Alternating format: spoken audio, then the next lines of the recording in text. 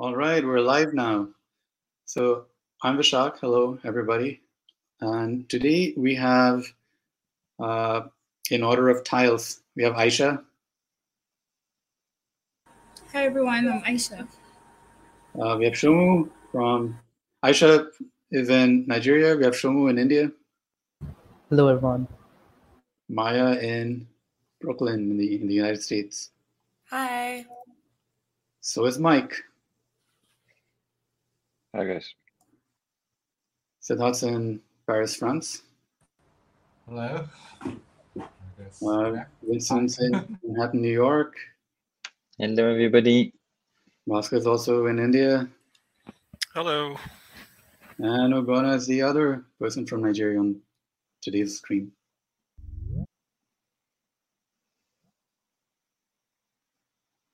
All right, excellent. Let's get started.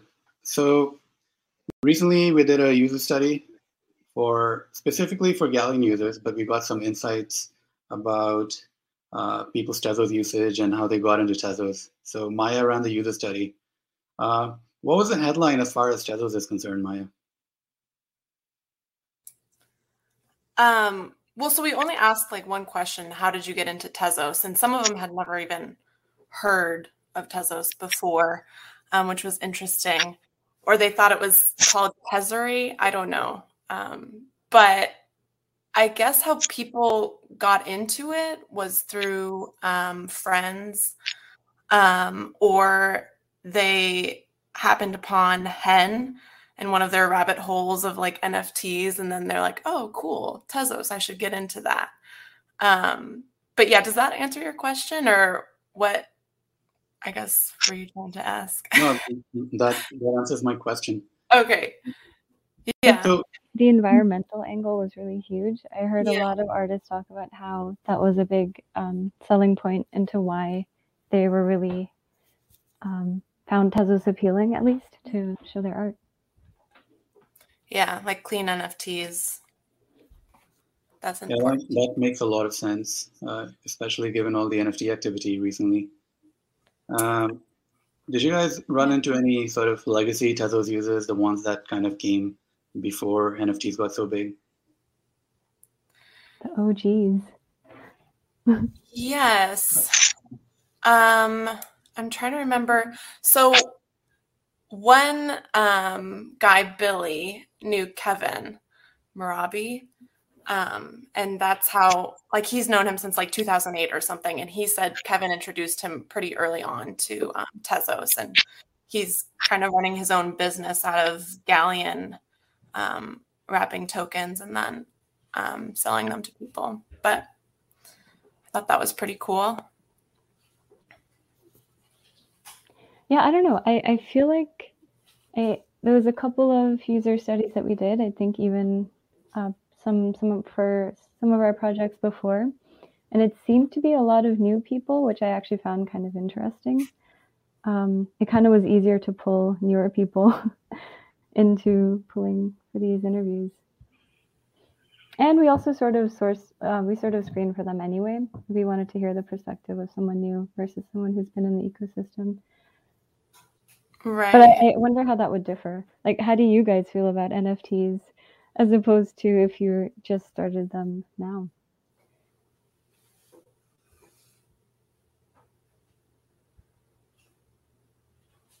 I think NFTs, when they started to become more popular on the platform, really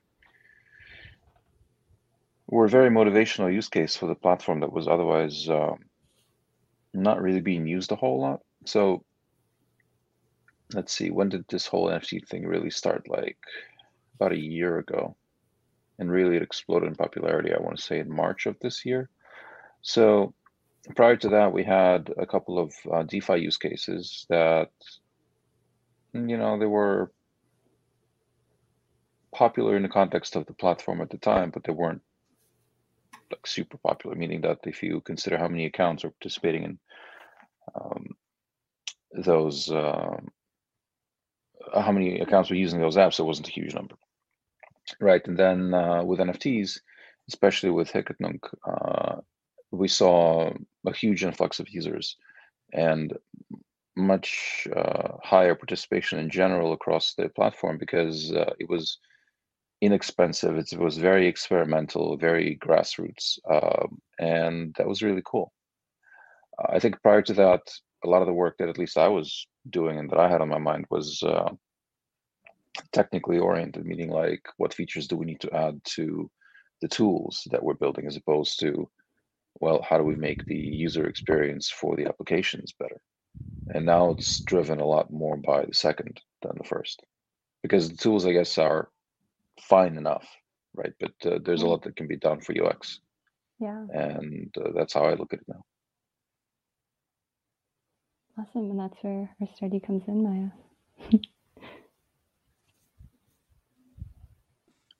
So Maya, you've been working professionally in Tezos now for the past few months, working on design. So what's your overall impression of the Tezos scene, the ecosystem so far? Well, I mean, I don't really have anything to compare it to. I wasn't really into like Ethereum or like Bitcoin before. I mean, I used Bitcoin to like send money home when I lived in Korea, but I didn't really know that much about it. And it's honestly, I was kind of thrown into it, and the Tezos world. And it's a lot. It was very overwhelming at first. I still don't quite understand it all, even though I've been working here for 3 months. But like the people that I've talked to, like the community so far, I think has been really helpful and really cool. And just talking to like our users in the user studies that I've been doing has been insightful. I learned more from them, I think, just in doing those interviews. But yeah. Yeah, that's awesome. And is there stuff like out of everything you've kind of been exposed to so far, are there specific things that you see yourself using more over the coming months as a human being, not just as a sort of Tezos professional? Just like generally in terms of like crypto and NFTs. Mm-hmm. I would definitely like to start investing. I think NFTs, I've realized that there's a lot of potential. They're not just like digital art, especially with this like metaverse that's coming. I think I kind of want to get into it and just kind of see where it goes. I find it really, I mean, it's new technology. I mean, for the most part, it's already here. But I think it's just gonna like explode soon. I mean, Facebook is already kind of changing into the metaverse or something like that. I've been hearing. Have you guys heard about that? They've already. Oh yeah, that's definitely what we're talking about. Facebook's called Meta now, and they're really going to focus on the metaverse. Mark Zuckerberg changed his profile picture to a really famous Bored Ape Yacht Club NFT. Generally, what do people think about I think that was fake. Okay, that was fake. Never mind. But I mean, I wouldn't put it past them at some point in the future because, and I'm sorry I'm interrupting, I do think this is a desperate attempt at relevance and sort of a backdoor into blockchains and possibly cryptocurrency for them, having failed to do it, the DeFi way. I'm excited about this because I think this will be the end of the company. So good stuff. I don't know. But go on. They also have their Oculus VR headsets, which, like, to be honest, are really popular. Like, I've even tried other VR headsets and I find them to be better, but Oculus just got really popular all of a sudden because of how easy it is to use. And it was just kind of sad. Like, people who are normally, against Facebook's values on privacy and whatever, and then you just see they have like an Oculus headset. Like, what are you doing? If I remember correctly, they actually removed the Facebook login requirement from Oculus headsets. So in some sense, I think it's being removed. I believe it's still in place, and I don't have one. Like, there's zero interaction for me in Facebook in my life. like no apps, nothing, right? So I do think that, from what I read, rather, is the login is still there. And for what it's worth, the HTC headset's supposed to be very good. So yeah, it's amazing. But it's just a lot of setup. Like it's not as convenient. Maybe improved now though. I'm talking like years ago. Well, they just made a new one which looks much sleeker. It's much smaller. But the other thing is, I feel like the target market is probably hardcore gamers, and they're probably used to the complexity anyway because they build these gaming rigs themselves most likely anyway. So it's probably well received by the target market. But the new one, if you haven't seen it, it is definitely sleek. Yeah, I guess not everyone wants to look like a cyborg. To each their own.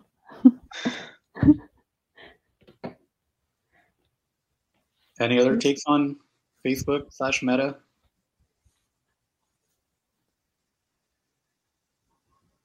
Well, there is a platform play to be had, right? So Facebook, if you look at how they went about their stablecoin, first they tried to build their own blockchain. First they did a grab, and they built a consortium, and they tried to devise a completely new platform.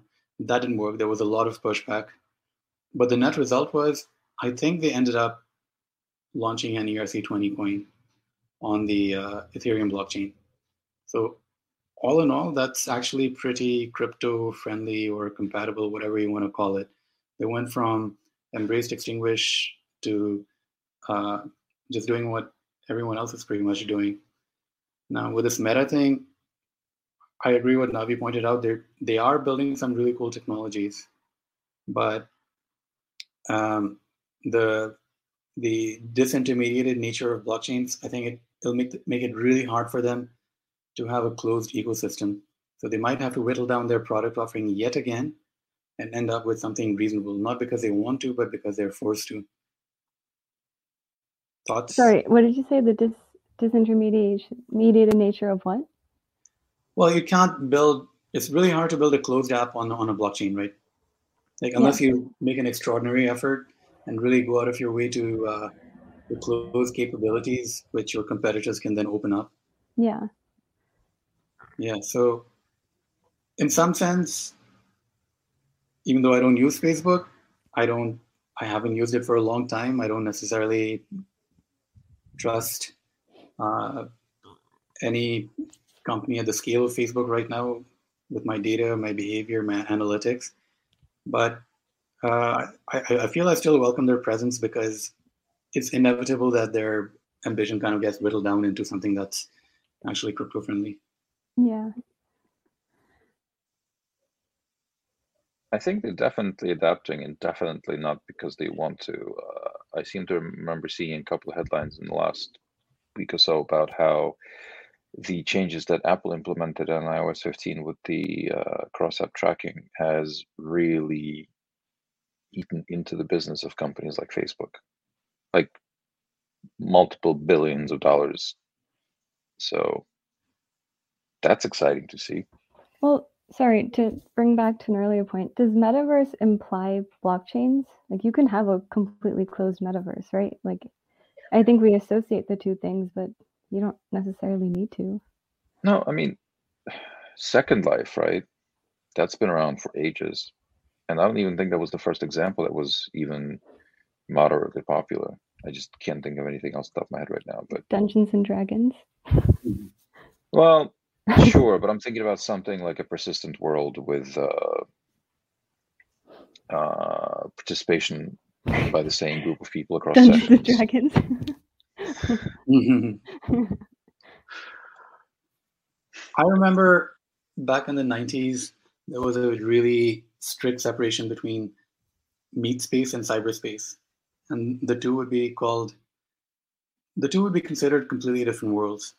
And the ways in which we're talking about this metaverse is how people used to talk about cyberspace back in the day. So there's a really strong parallel between the two. Just because this is a new technology frontier, people kind of treat it not as a continuum, but as a distinct world, right?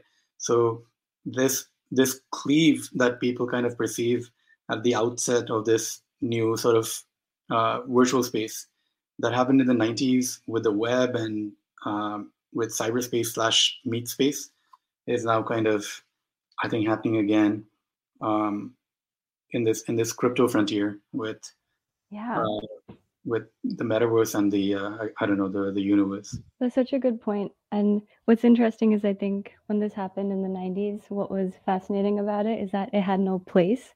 Like there's no space to this, you know, cyber world. But now it's kind of the reintroduction of space into what we previously thought had no space.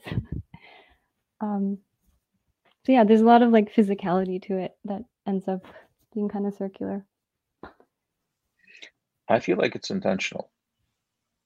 And it is interesting for me to see the developments in the metaverse space, but it also really feels like the dystopian future I'm used to thinking about, because so what I mean by intentional here is that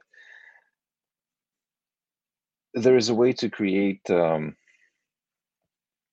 version of your own identity separated from your physical one, and very intentionally create a different entity, one that, among other things, may be, let's say, richer than you are in the real world, and like better off in the virtual space than you are in physical space, and that's creepy to me.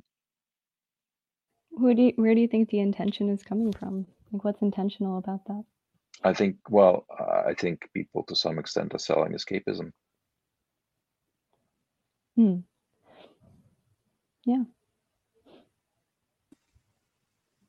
It's like I'm sure I'm making myself unemployable to a number of companies right now, starting with Meta. Escapism is a necessary but not sufficient condition, I think, because there's so many motivations why people construct online persona. So it could be anywhere. So a sort of spectrum, like a multi-hued spectrum. One corner is people fleeing persecution or disapproval, right? So that's why you create an online persona. So it's the equivalent of someone having a blog on Tumblr and expressing their identity in a really oppressive environment.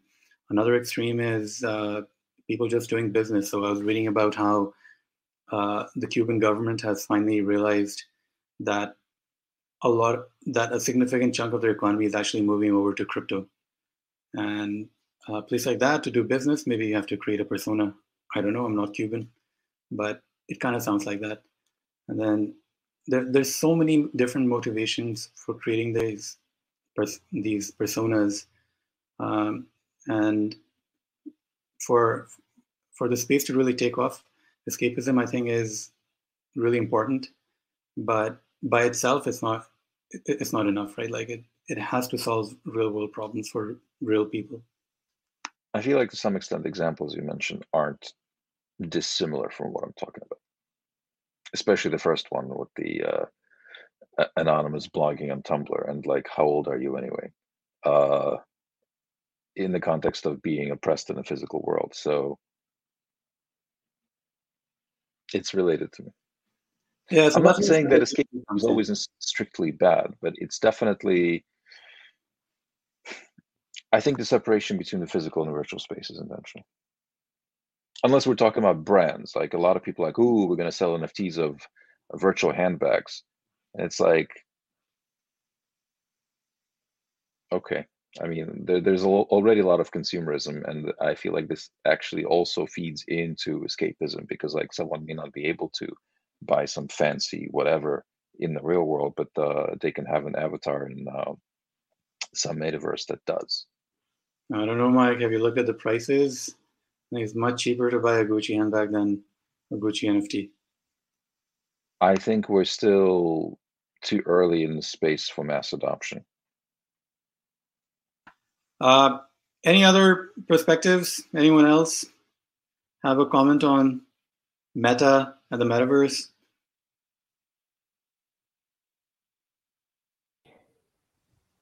Okay, I think we can move on. We are on Twitter Spaces as well. So we have, speaking of sort of being relatively new in the Tezos space and kind of garnering experiences. Aisha has been working on some interesting Tezos projects for the past few months. So Aisha, can you just generally tell us about your journey, how you got started, the kinds of things you've been working on, and how it's felt so far?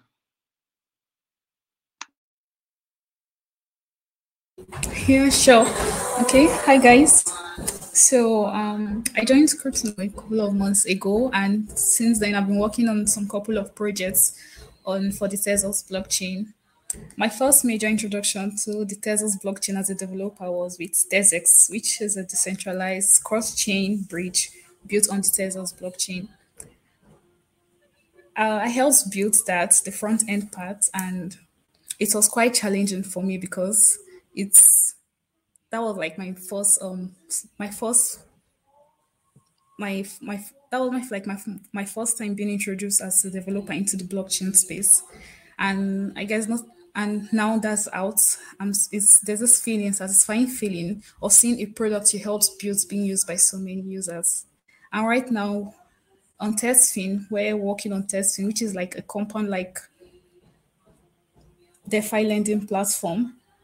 It's been interesting building this as well. And this lending platform enables one to supply a token and earn rewards of it.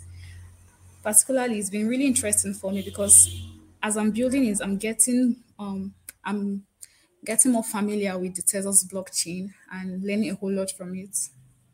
Yeah. Very nice. What would you say your biggest challenge was when you were onboarding yourself to the Tezos blockchain? Okay, yeah. My biggest challenge, as well as there were just so many concepts for me to grasp because I was totally new to blockchain as a whole. I haven't participated in any blockchain platform before, so it was quite challenging for me getting to understand what everything was and how it worked. But of course, there were so many materials available to help with that, and I was able to overcome that. Nice. So we're all from different parts of the world. In your part of the world, do you think what would it take for the projects that you're working on, such as TezX or TezFin, to be usable and useful to the people around you? Working. Okay. Yeah.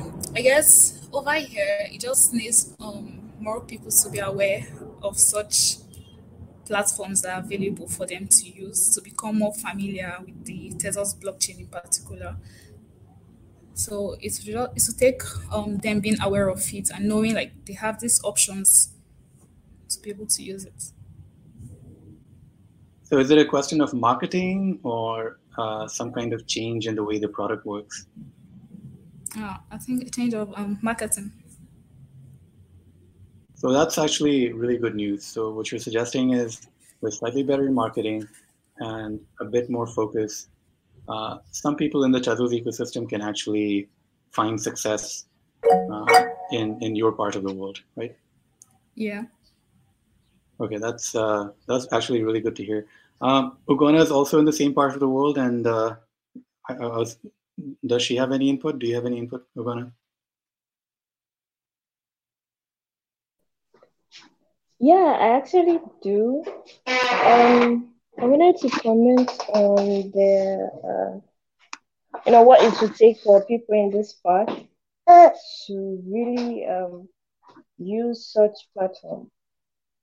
I think most of us here, should I say, the third world users, they actually where the most market is.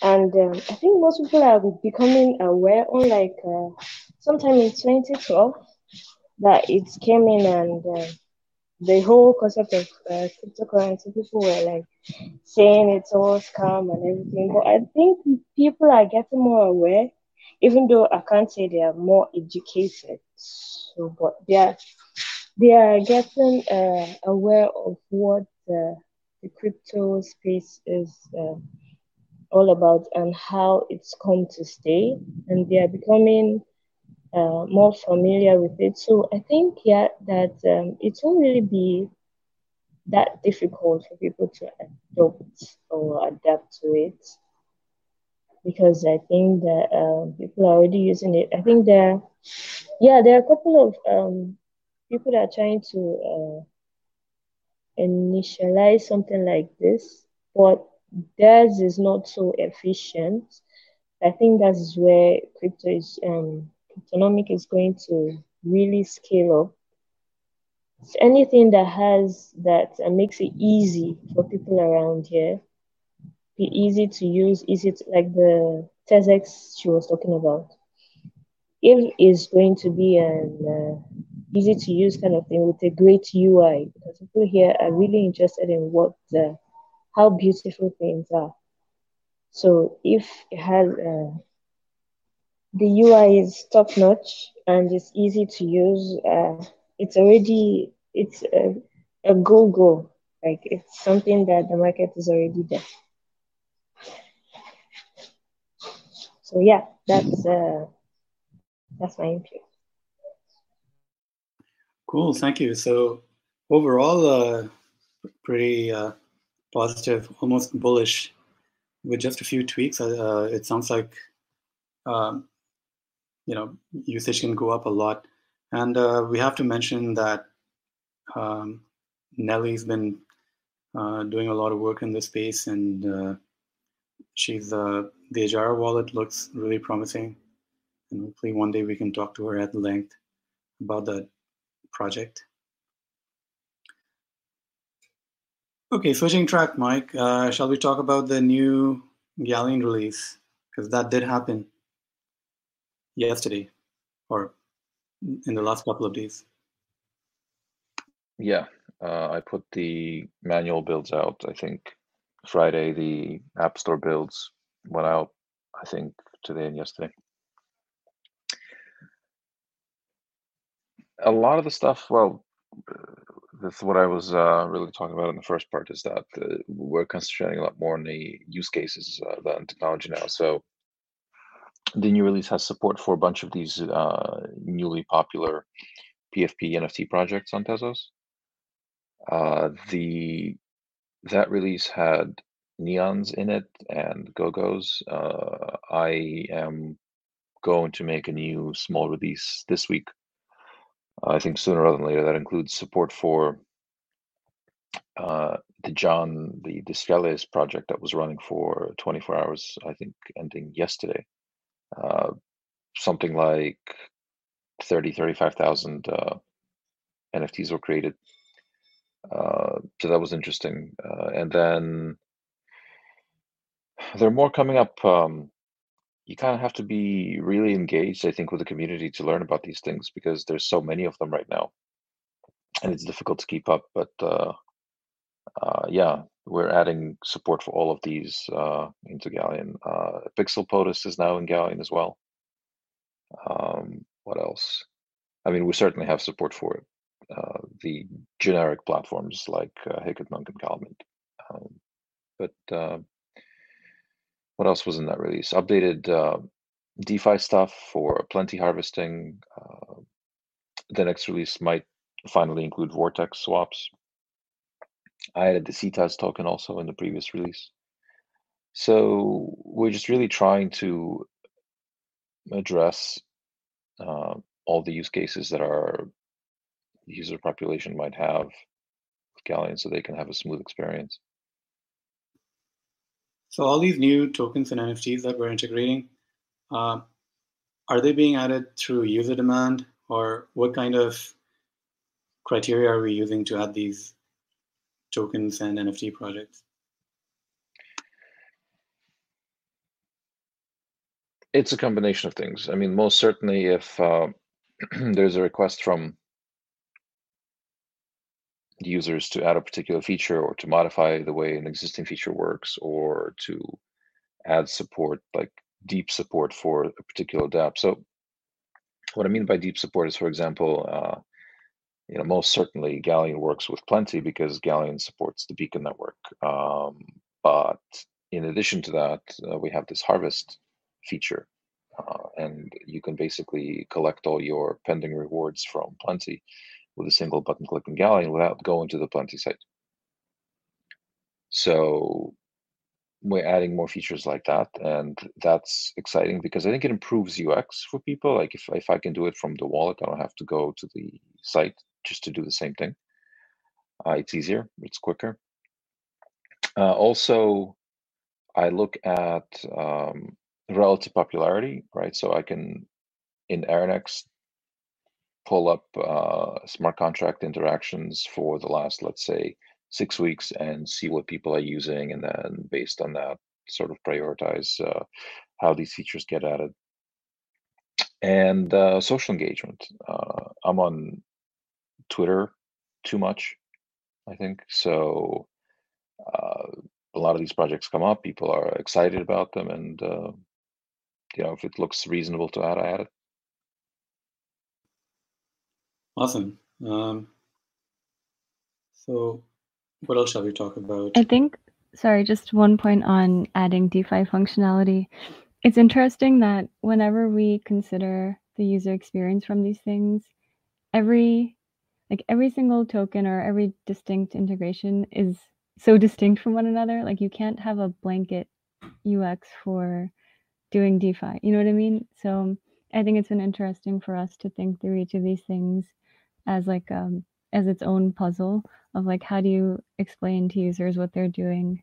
Like, what does it mean to stake something? What does it mean to do all these distinct activities, all umbrellaed under DeFi?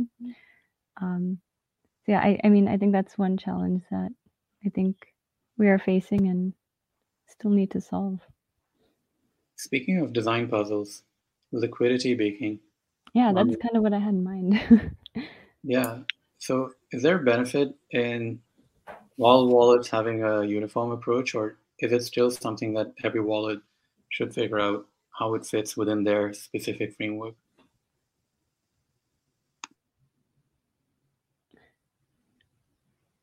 That's a good question. I don't know what a wallet would make it specific to itself though. Yeah, I think wallets are so different that it's a bit difficult to follow the same design for it, right? I mean, it kind of makes sense because the functionality is so specific to liquidity baking that you want to have an experience not too confusing compared to what everything else you're doing on the wallet. But I guess it makes sense to have your own touch in some way. But yeah, go ahead. I think a lot of what you'll notice is like if you look on different, like an exchange that has similar functionality or a wallet, that typically what happens is people will add the functionality and it'll just adapt to whatever UI is there. So like a tiny example of this is like the layout of something, right? Like if you put something, let's say they're inputs, right? If you put inputs one on top of another, it visually looks like top is the input, the bottom is the output, right? Like if you see on Uniswap or something, the top looks like the input and the bottom is the output. And so when you have sort of like templated UI that you can absolutely add the functionality to whatever it is, but if you don't think about how it works in a specific instance, it just gets really confusing, but it works. So it's like two things to consider. Like, is it enough that the thing works, or do you actually just need it to work well?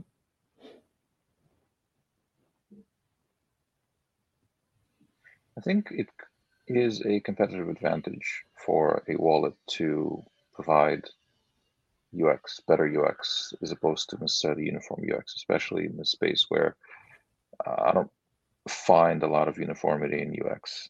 I mean, at least between the various Tezos wallets, there certainly is. The functionality is similar but somewhat divergent, especially in the way that you interact with it. And I think for us, adding deep integration for some of these projects like liquidity baking, like these DeFi bits like Plenty and so on, I think is good.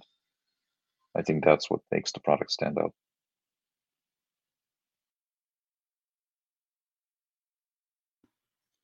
Do we think that kind of differentiation and that kind of variety is going to come to the NFTs soon?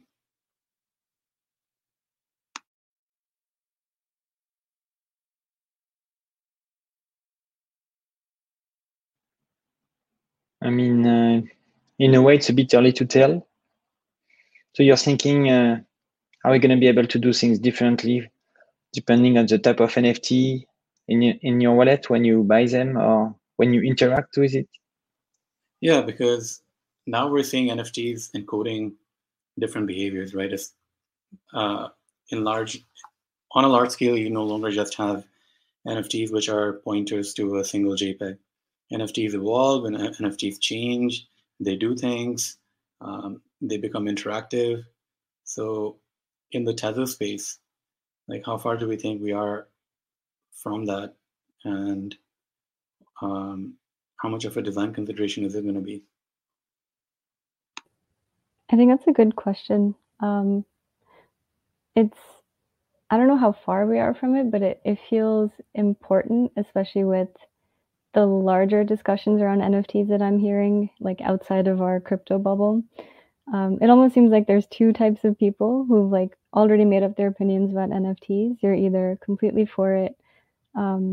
Actually, no, I'd say three. Like either you've been in it from the beginning, you've faced the friction of having to learn what these things are, and sort of had to take the time to learn the technology. That's one. The second type is the one that's like, oh, I can just right click this JPEG. Why do I need this? It doesn't, and because it doesn't make sense, that's kind of where that stops, that opinion stops, which is unfortunate because I think skepticism is good. And like even when it started picking up here, like I think we all had a healthy dose of skepticism of what this means. And then the other type is the people who have just gotten into it now and are sort of on this hype train, and also don't realize that there's other cool generative things that NFTs can do. So I think if we're able to support these things, it'll only do good into showing what this technology can do. And I've also noticed that, like, especially when we're talking, there's like this implicit two ways we refer to NFTs, one being sort of art-based and obviously referring to, collecting assets, and then the other being a more technical definition, where we often talk about the difference between using NFTs versus FTs or fungible tokens. So yeah, I don't think that more, the more technical possibilities of NFTs is really talked about that much, but we talk about it a lot, so we should talk about it. Very fortuitously, we're going to have a Twitter Spaces conversation about the NFT wallet of the future. Just this Wednesday. It's tomorrow. Yeah. All right, more then. Shobha, do you feel okay to talk a little bit about time locks? Yep. Sure. So we had a conversation recently with someone from Nomadic Labs that are trying to understand time locks, which are a new feature that are going to be available after the new upcoming Tezos protocol upgrade. So Shomu, take it away. Yep. So basically, in our discussion, from the discussion, what I understood is that time locks are useful in. It's not like a compulsory part of the protocol anymore. It's not a compulsory part of the protocol, as in like you don't have to use time locks in your applications. It's like a optional thing. So even if you don't use time locks, you're pretty much okay. It's fine. The main use case for time locks is basically where you don't want to expose the data before it is revealed. So the reason why time locks were created or added as a feature is to prevent minor extractable data value, basically, which I think it's called something different in Tezos. I forgot, it's called Baker extractable value, I think.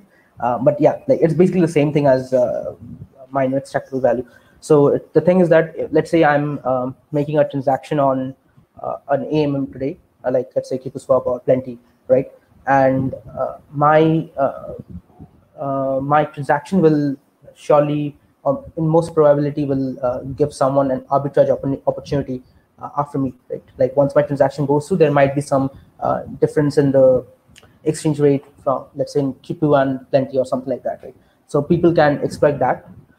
Like let's say the miner itself, in this case, can look at the transactions that they are including in the block, and let's say he notices my transaction and sees that, okay, once this transaction executes, there will be a disparity in the exchange rate, so they can just put in their own transaction after that and execute it. So that's one form of like minor extractable value thing that might come into picture. But beyond that, we also have other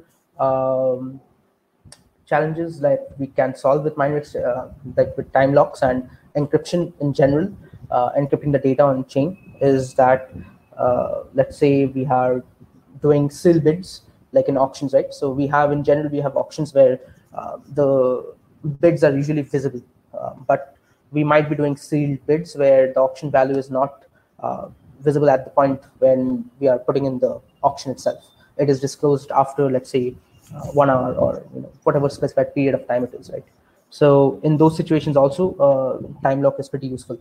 And the thing about time lock right now, the situation that's there is to generate these time locks, right? So like the encrypted value and the key that will decrypt the value itself, you need to run some OCaml bindings, as far as I've understood. Like there are no JavaScript or Python or any client-side libraries that can generate these values for you. So it's kind of difficult right now to implement into an application, but I'm hoping that soon we'll have bindings or some library that can do this without having to depend on OCaml. So I think there's one binary executable that is available from Rodrigo from SmartPipe.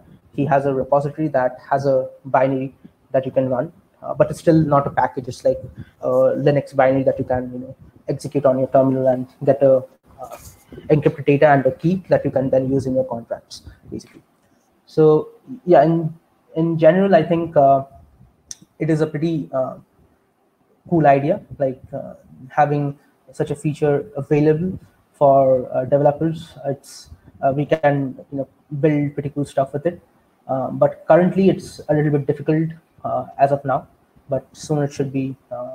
I'm hoping that will be much better and people can use it in their contracts and applications. If I may add a couple of things to this. So I would absolutely like to integrate this functionality into Consay.js, to your point, Shomu, to make it easier to use. The other thing is this functionality requires specific contract implementations, right? So whereas now the validator is ordering transactions in a particular way, this functionality would allow the smart contract on its own to order transactions that it receives in a way that it sees fit.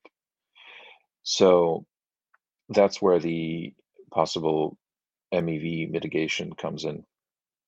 I think that the use case you described with the sealed bids makes a lot of sense. It's important to understand, and I feel like this wasn't part of the discussion more broadly, outside of this conversation, is that time locks work across block boundaries, meaning that if you're submitting a time locked transaction, you necessarily have to make it executable in the future, not at the same time as you're submitting it, because otherwise, what's the point? You're providing the key to unlock it immediately. So the idea is that if you're making, for example, a sealed bid on a auction that ends in a day, this makes a lot of sense. The other thing, as far as mitigating mine extractable value, specifically in the context of AMMs, I'm not sure it'll work. Looking at the type of activity we're seeing on Tezos right now and on blockchains in general, really, there are lots of arbitrage bots running around, lots. And even if you're an individual user who's looking to buy, let's say, a large volume of some token, and you want to make sure that you get the price that you want, using a time lock here is kind of weird to me because you probably just want a specific price that you are happy with that's available on AMM right now, in which case you're going to submit the operation right now. It will get arbitraged away immediately afterwards. So I haven't seen a lot of, I'm sorry, I haven't seen any front-running transactions on Tezos so far. But it could have to do with the depth of the pools, meaning that there's not a lot of arbitrage available in general, which is why we don't see them. But yes, for the auctions, I'm really looking forward to that. That's going to be really cool. It'll actually streamline the user experience as well. Yeah, my impression is time locks help with some aspects of MEV, but they're not going to completely remove the concept of MEV. And a lot of MEV on Ethereum comes from sort of active collusion between the miners, right? So they're basically running, there's a parallel world where transactions are kind of settled, not in ETH, but in dollars and euros. And while that hasn't come to Tezos so far, it's quite possible that it shall, right? Like the financial motivation's definitely there. So I think time locks might help in certain circumstances to prevent that kind of collusion and front running. As far as I'm aware, no one's running an equivalent of flashbots on Tezos yet, but it's probably only a matter of time. And hopefully time locks help with that. Okay, so we spoke about a lot of things today. So I think we can call it a day. Everybody, let's say goodbye to our listeners/viewers. Bye-bye. Goodbye. Yeah, well, Bye, guys. Bye. Bye.